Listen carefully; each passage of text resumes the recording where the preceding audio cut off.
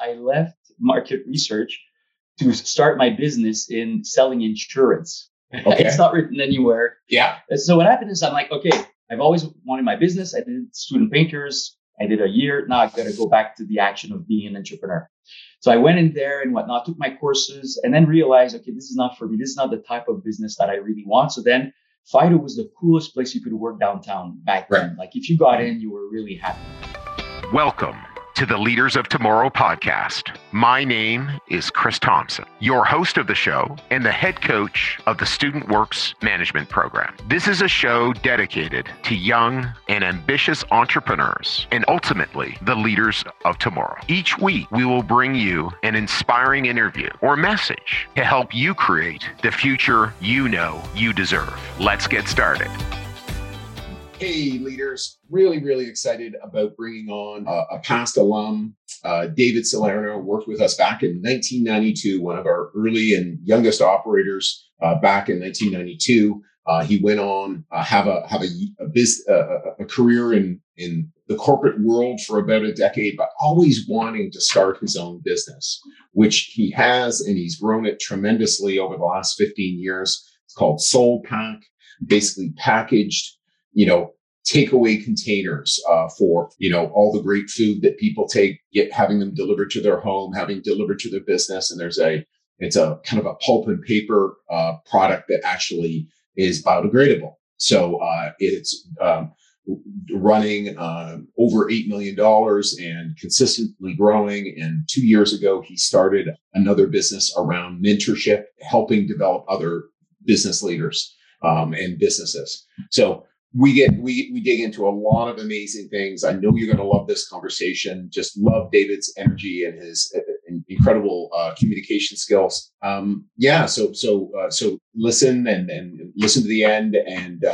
please, would love to have you share this with any other young leader who is looking to step aside and make real progress in the world. We're looking for amazing leaders. And you're welcome to send me those or any feedback on the show, cthompson@studentworks.com. Thanks so much. David, welcome to the Leaders of Tomorrow podcast. So excited for you to join. Thank you, Chris. It's a pleasure to be here.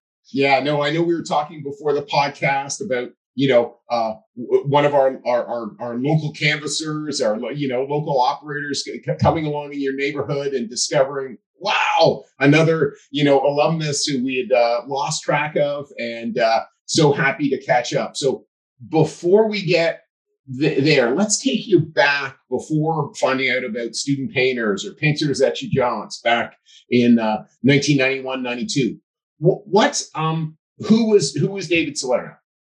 So I joined the Peintres Étudiants, which became Student Works, when I was 17, actually. Yeah. So I was just in CEGEP back then in Quebec, and I was basically a kid who had big dreams. Right. My father had started all kinds of businesses, so I've always wanted to be in business, and I was a little bit nerdy back then. I played Monopoly by myself, pretending I had a business and doing deals and all that jazz. So this is who David was. I was going to school and minding my own business and dreaming of big dreams. Fantastic. And one of the things is that this is a story of it didn't go so well that first summer. Yeah. Right. And so, but one of the great things about life is when things don't go so well, there's lessons. And if we take them, if we learn from them, it can be some of the most powerful. So tell us about that experience that summer. Yeah, and what you did with it. Yeah. So what I learned is being 17 and starting your own business with not much support, and I can get into details why I say that. And I'm not talking about Student Works or Peintres Étudiants, but my family situation was kind of rocky. Yeah. I realized it was a very big step to take, and the experience was amazing. But I did my fair share of mistakes as a rookie and a very young person to start a business. Absolutely. 100%. And it kind of looks at, and one of the things that we've gotten better and better at over the years is identifying winning situations. Because for someone to go run a business, they need some access to capital, access to a pretty safe home environment, which really, not that it was unsafe, but it's like, I need a place and I need this and I need that. And so sometimes sorry, not sometimes, it's extraordinarily difficult when we don't have those things, because it already is extraordinarily difficult. The magnitude of the challenge just grows and grows and grows. But clearly, because this is still on your davidsalerno.com site, the story of the 17-year-old, and then Absolutely. and so it really was a profound moment in the course of your life, the course of your success. So tell us, what did you do after Student Painters? So I completed the whole summer program, and I'm very proud of what I've accomplished. And I think today I can say I was very fortunate to have fallen on Student Painters, Peintre Étudiant, because I learned so much. And from that experience, then my journey was to basically find a new home. That's basically what happened. I left home at 17 after the summer, and I traveled to Vancouver. Then my father lived in Florida back then, so I ended up in Florida. Then he moved to Venezuela, so I joined back a year later. So in the next 2-3 years, I was basically traveling and just living life as a traveling buddy, basically. Right. Okay. And then once that was done, I came back to Montreal, and I basically had like $30 in my pocket, and basically started studies again and was working in market research. And I had the entrepreneurial, and there's a term I've heard in French. I don't know if it's used as much in English. It's intrapreneurial. Yes. So you're an entrepreneur within. And that's basically what stuck with me, because I basically came and offered to help with the training program. And I was kind of challenging at 19. I think we can do better with the training program for market research. And they said, well, if you can come up with something. And I basically launched a new training program within this organization. That lasted for a few years. Then I joined. Why don't we talk about that? Just because I think quite often our leaders actually join larger organizations, and sometimes as well, that's a really great spot. I've always believed that I could have been very successful working with others, not necessarily having to quote unquote own everything. And as long as I think there was some type of profit share or revenue share or some role that I could play, that I was creating value and earning that value. And so you joined Canadian Facts. Why don't you tell us about that and the types of progress that you made there? Yes. So Canadian Facts was a national market research firm. It had great contracts and great projects. It was well known. It changed name, got acquired later on. But yeah, I participated to the new training. And interestingly enough, when I talk about training, I'm going to show you something. The listeners won't see it, but it's basically the original binder of the training for Peintre Étudiant. Yes, exactly. I got kicked out of home at 17, and I somehow decided that this was the most important thing to bring with me, along some clothing. So that's awesome. When I was So what happened is I guess I got trained on how to train, right? So I'm a fast learner, so I love the structure of this program and whatnot. So it inspired me to propose something in the market research field, which then I did for training hundreds of people in the next 7 years. It was awesome. It was a great experience. Yeah. Yeah. And so around the call center training program, right? And exactly is what you were working in. So that's awesome. And so what had you looking to another opportunity, another organization?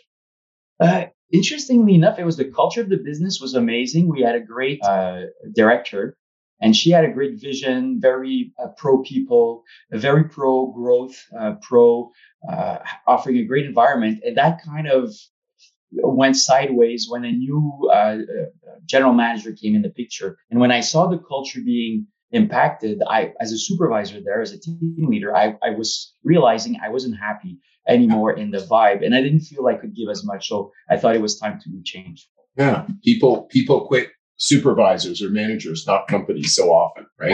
Absolutely. Yeah, absolutely. Yeah. Okay, so you moved on to Fido. So Fido Solutions, Rogers Wireless. What did you get out of that? What was that opportunity like?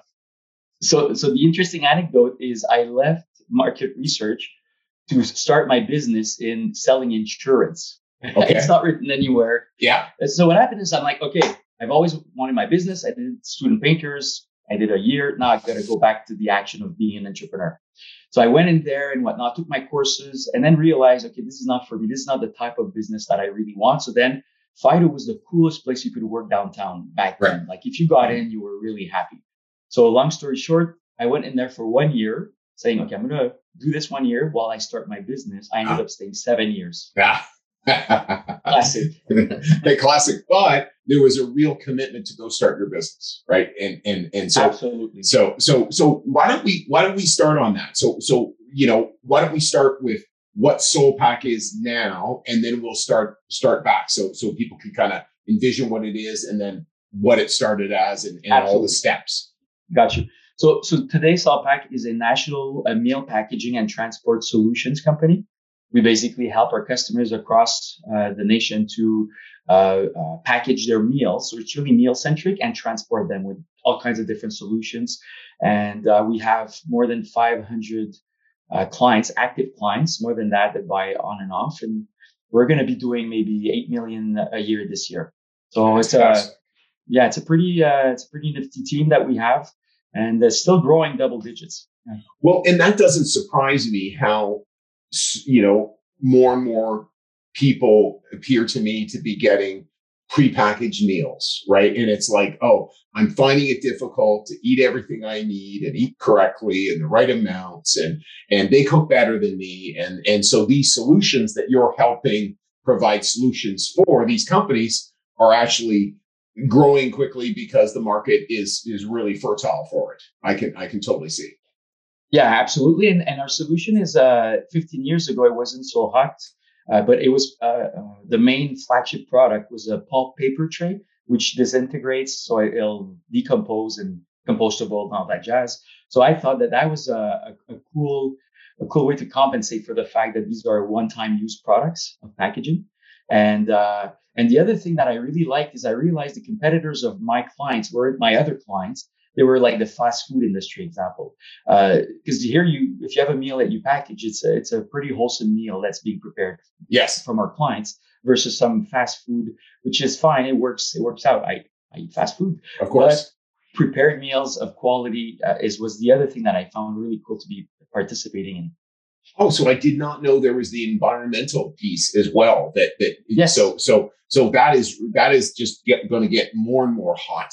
And exactly. as people are skewing more and more environmental and understanding the circumstances that we're in as a world, so you could see that would draw more and more clients. So that's fantastic. Exactly. So so tell us about that first year. SoulPak. Yeah.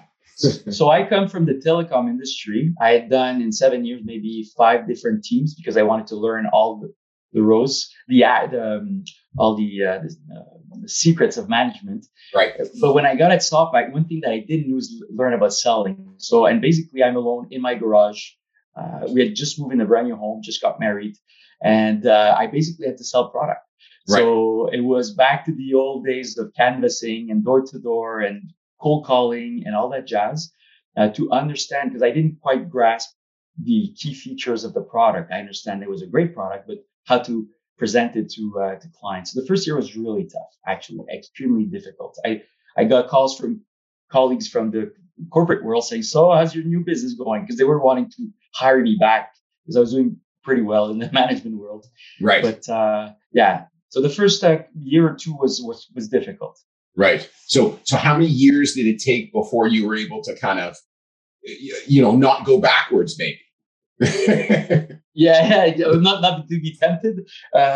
So I'd say the first couple of years were really a bit like when the plane is taking off, right? There's a risky moment in that taking off.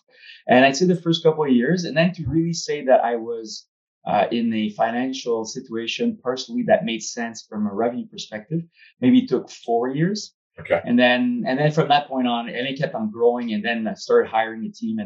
And at year 5, that's when I started thinking, I really want to build a business that does not depend on me. Beyond the financial aspect of it, I wanted to build a business that I'd be proud of and not have to work 100 hours a week, for example. Right. Yes, exactly.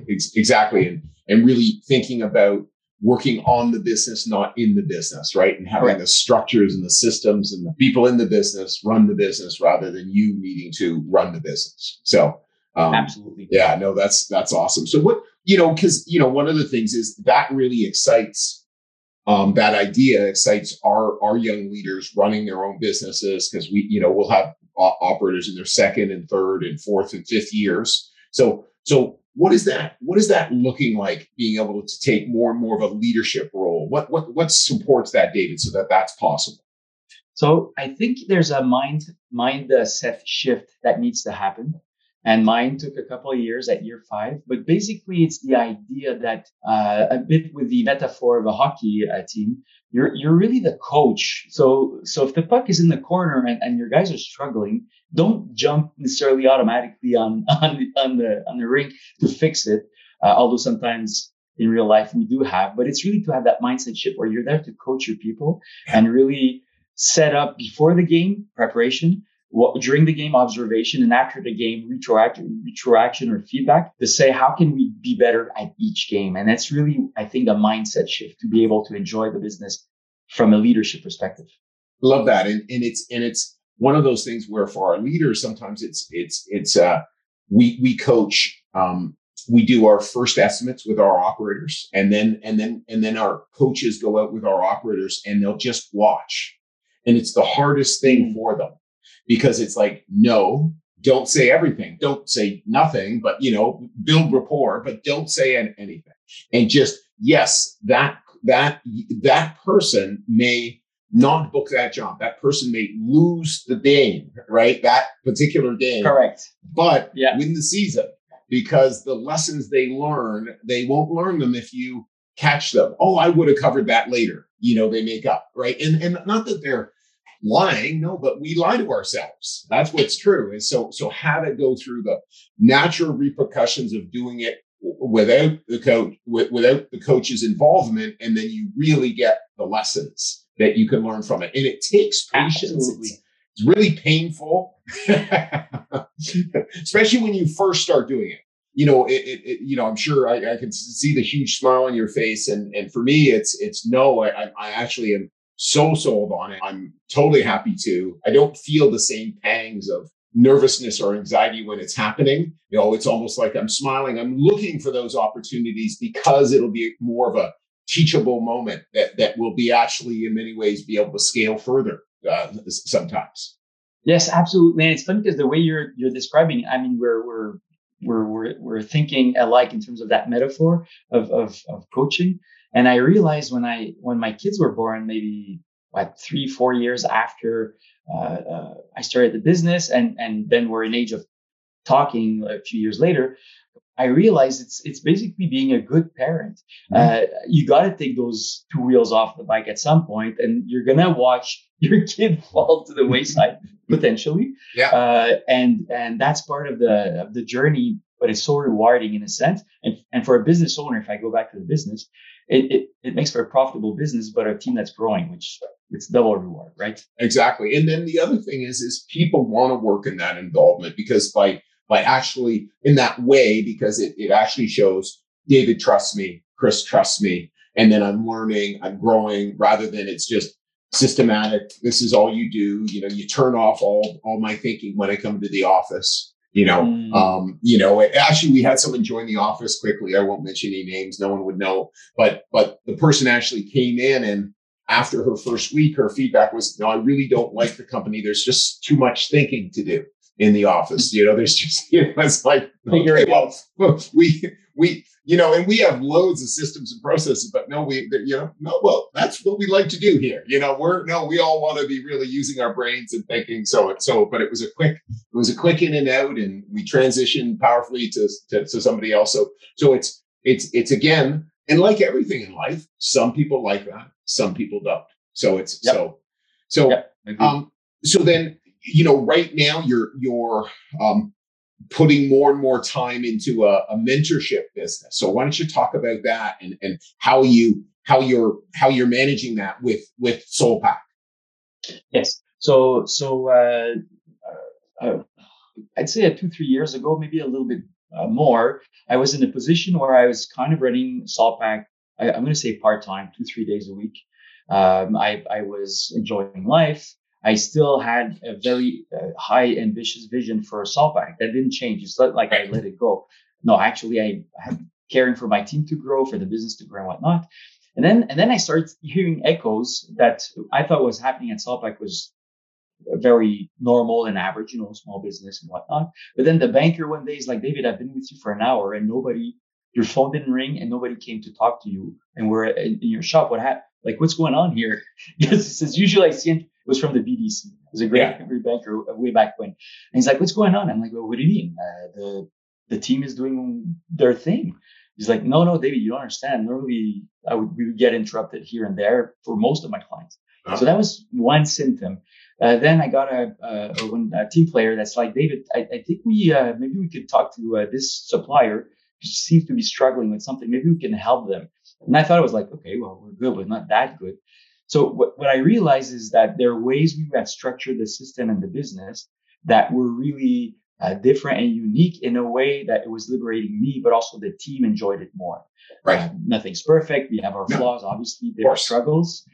But that's when I said, you know what? Let me, and I'm a guy at concept. So I started thinking and I ended up with the Sherpa method, basically. I called it the Sherpa for the metaphor of the guy who carries the bags for you, but knows the way. He's had his risks and whatnot. So he's been around and can help others now go up the mountain. That was the metaphor. Love it. I love that metaphor. I know we climbed Machu Picchu a few Christmases ago with the family. So that was super fun. And yes, those Sherpas made it work. So it's building out the tents and building out the food and just making it just so much more manageable and a great experience. So, and by the way, as well, it is very rare for someone to run an $8 million business growing it, what percentage you're growing, consistently 2 to 3 days a week. That is very rare. So it's really great again. And again, it's systems, it's structures, it's great people, it's great recruiting, and all those things that really make that possible. So yes, no, absolutely. And I'm grateful for it. And the mentoring business, one thing that maybe I should add is that the idea is what if I could encapsulate in a very simple, well-synthesized method that would help really run a small business efficiently, but with the objectives of freeing the entrepreneur, not just freeing his time, but even his mind, right?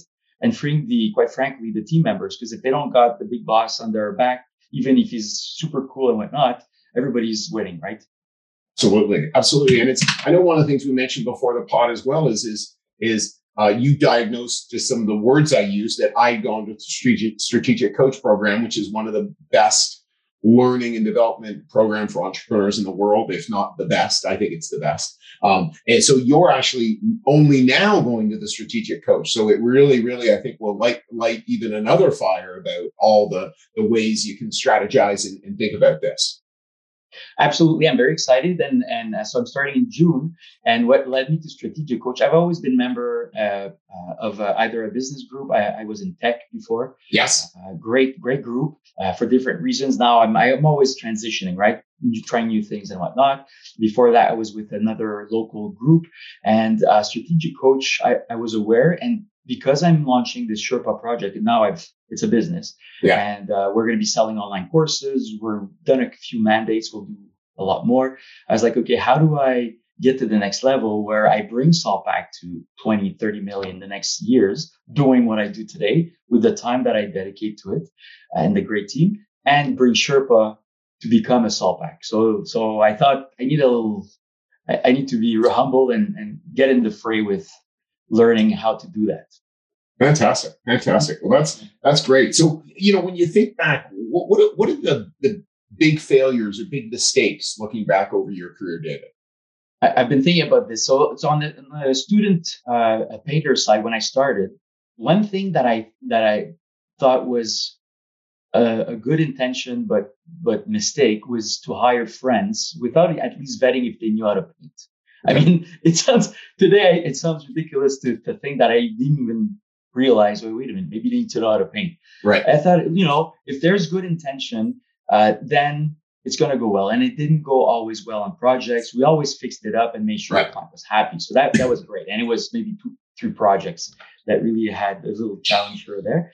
But basically, like, the more mature me today thinks you really want to make sure there's a good fit between what the challenge is, the mission is, and the player basically. Yeah. So that was absolutely. a mistake not to do that match. Yeah. Okay. And what about how did you know that running a business was the right thing for you? Why do you think that it just seems to have been an urge? Why do you think that that was the case?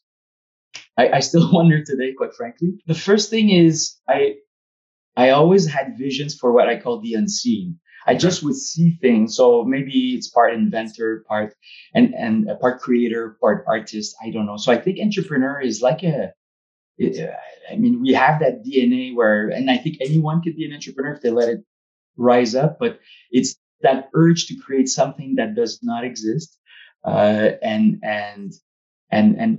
make it a living, basically. So in my case, it was really that urge. When I was a kid, I thought maybe I'd do real estate. Then student painters came along, Yeah. and I remember when I started Saltpack, I was like, one day I'm going to make $1 million in sales. I'm going to have a team of 9 people.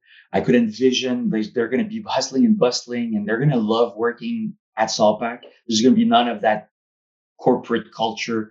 Right. So it was like creating like the vision, basically. Okay. And so actually thinking more about Saltpack, like the solutions, the food packaging solutions, did you create them? How did you create them? Or like, how did that work? Yeah, good question. So I was still in telecom. I was looking at opportunities, and my father-in-law was like a one-man show with colleagues, and he would bring in different types of containers. So not really an extensive offering, but very niche products. And then he found a solution that was kind of a whole system in the States that wasn't really distributed in Canada. So long story short, he basically did not continue that route, and said, well, here, if you want to take over this line, I'll connect you to the supplier. And I ended up doing that. And I loved it because it was a bundled offer. It wasn't just distributing a product. It was a whole system that required technical service. You had to have some expertise in the industry. And that to me, and it was eco-friendly. It was food. So to me, food was a pretty safe bet in business. Right. So that's basically what brought me there. Right. And so how many other competitors do you have in Canada, or have you had over the decades? So I like to say none and all of them. Right. Because it's a packaging, there's so many distributors of packaging solutions for food and for meals. A lot. And a lot do a great job because they carry 120,000 SKUs, and I don't know how they're amazing. They just have great systems for sure. On the other side, you have a lot of technical service that focuses on that. Our business is really somehow magically doing the 3 of these things together. And that, I think that's what's key and makes us pretty unique. Right. So when you mean the 3, so why don't you just make that clear for me? Right. So you have the consumable, so the trays and film, and that will be used to package. You have the equipment, which will be sealing because there's a sealing involved. And then we have the technical advisory and service where we make sure everything works. It all works. Together. Okay. Right. Okay. And so some people are really strong in those different areas. Very few people do the whole service. And it's kind of like the whole, experience management, right? Like people like a just end-to-end solution. And when you can do that, it just makes all the difference in the world. Yeah. So totally got it. That's awesome. Absolutely. So, when you think about yourself back, in early 90s, like what did you need to change about yourself to become the business owner or a value creator in the full-time world? A great question. I mentioned a mindset change. I was a very big micromanager. As I said, I had this vision, and I like things up to the comma had to be placed in the right place. So that was what probably was helping me design something that was pretty unique, but it was also the biggest obstacle in allowing the business to flourish, basically. So that's the biggest learning, and it was extremely difficult. And I think it's in the face of I won't say bankruptcy, but in the face of not making money and running out of RSPs or IRA or whatever it is in the States, that those savings I had saved since I was 19, basically, was that I had to let go. And that was the biggest shift that I had to do. Isn't that great? Because I could imagine, like, I couldn't imagine myself being able to create what you've created, like the attention to detail around the engineering and the packaging and the uniqueness of what you're doing. And then to create that, it's almost like you have to become a whole new person to be able to let go as a leader and as a delegator, as an inspirer and an enroller, right? Isn't that fantastic? Yeah. Yeah. It's probably my greatest achievement in terms of my Personal growth. Personal growth. Thank you. Yes, because now I'm focused on how do I help my people grow, and I find that a small, maybe a medium-sized business, if it has that type of culture, is probably the best vehicle to become the best version of yourself, quite frankly, professionally. Absolutely. And that's actually something that we talk about all the time, about becoming the best version of ourselves. And one of the things as well, I could imagine as well, there probably is very much a real analytical side to you that still is a strength to your business, right? Ensuring that the systems and processes are maintained, the quality is maintained. Like, so can you speak to that? Is that also true? Yes. So I really love numbers. I actually took a back then it was mail order a class on accounting and in real estate, and so knowing your numbers is so important, right? It doesn't have to be your main strength. So analytical, absolutely, because numbers talk. So I would be able to assess, okay, wait, this product, it won't work for us. This pricing doesn't work. So the number game is really, really important. And then when facing an issue or something that's not going well, to be able to have that mindset and stop everything and just think about the problem and what's happening before, and thinking of a workflow, basically, right? Yes. The 5S strategy or technique. So thinking of all these elements is really, I think, what is really a key competency to have as an entrepreneur. Absolutely. Yeah. No, you're so right. And if we don't have that, then we need people on our team who have that skill set. Because again, those structures and having those in place that are just going to make such a difference, especially in such a, more engineering, focused business, manufacturing, or whatever, all the different things that you're going to need to manage with all the complexity in your business.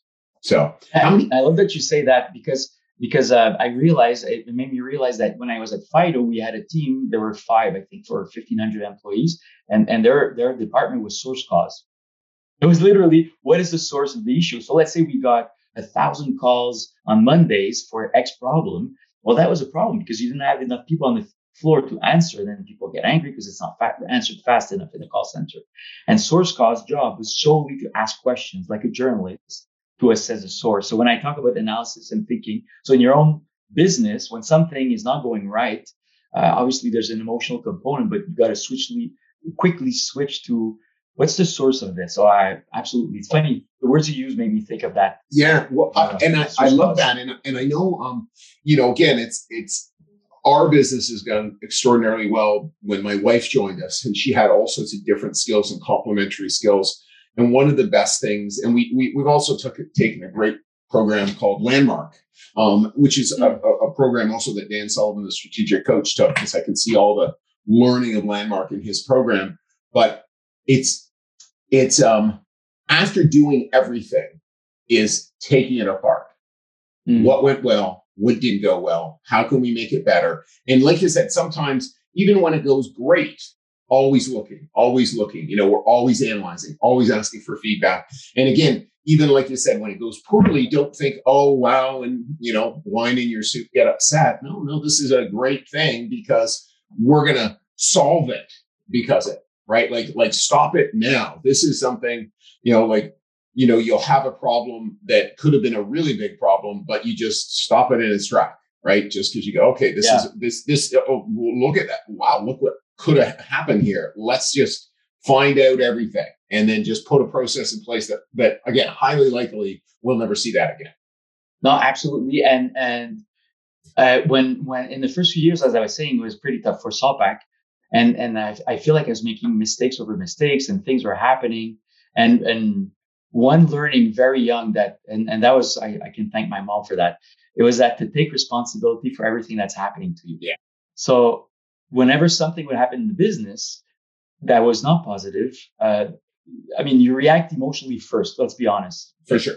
Absolutely. curse words will come out, maybe the fist will. Yes. Yeah. But then you got to switch, and the empowerment of saying, okay, I'm responsible for this. I love the fact that responsible is really two words: response able, so the ability to respond to any situation, right? Yeah. So that is I find an amazing way to think because we're our worst enemy at times in our own business. For sure we are. Yeah. I mean, there's a risk there because we contributed sometimes. So that's a great way of looking at it, the responsibility and taking charge. Yeah. The other thing as well is it's kind of the taking the blame away. We are 100% accountable, 100% responsible. Don't worry about the blame. Well, first of all, if you're the entrepreneur, it's my fault. Like, it's great. Just tell everyone it's my fault. Now, don't worry about that, because meaning, just you take it on so then no one else has to, and they can just put themselves at rest. And then, okay, let's look at it. What could we do? How could we fix it? The other thing is, I know, and learned this at Dan Sullivan, reactive, if you mess around the words, those letters, it's creative. So a reactive response is what most people choose. Wow. And then, no, let's choose a creative response. Let's again, pause, think, et cetera. So it's it's funny, I guess we're kind of geeking out about problems, but most really great things are created through problems. It's like the problem actually becomes the solution. The problem becomes the breakthrough, and really seeing that where again, when I was 19, 20 running my business, that'd be a hard thing to convince me of. So good chance my coach was telling me, but yeah, just because I'd be way more emotional about That's right. That's right. So that's right. Absolutely.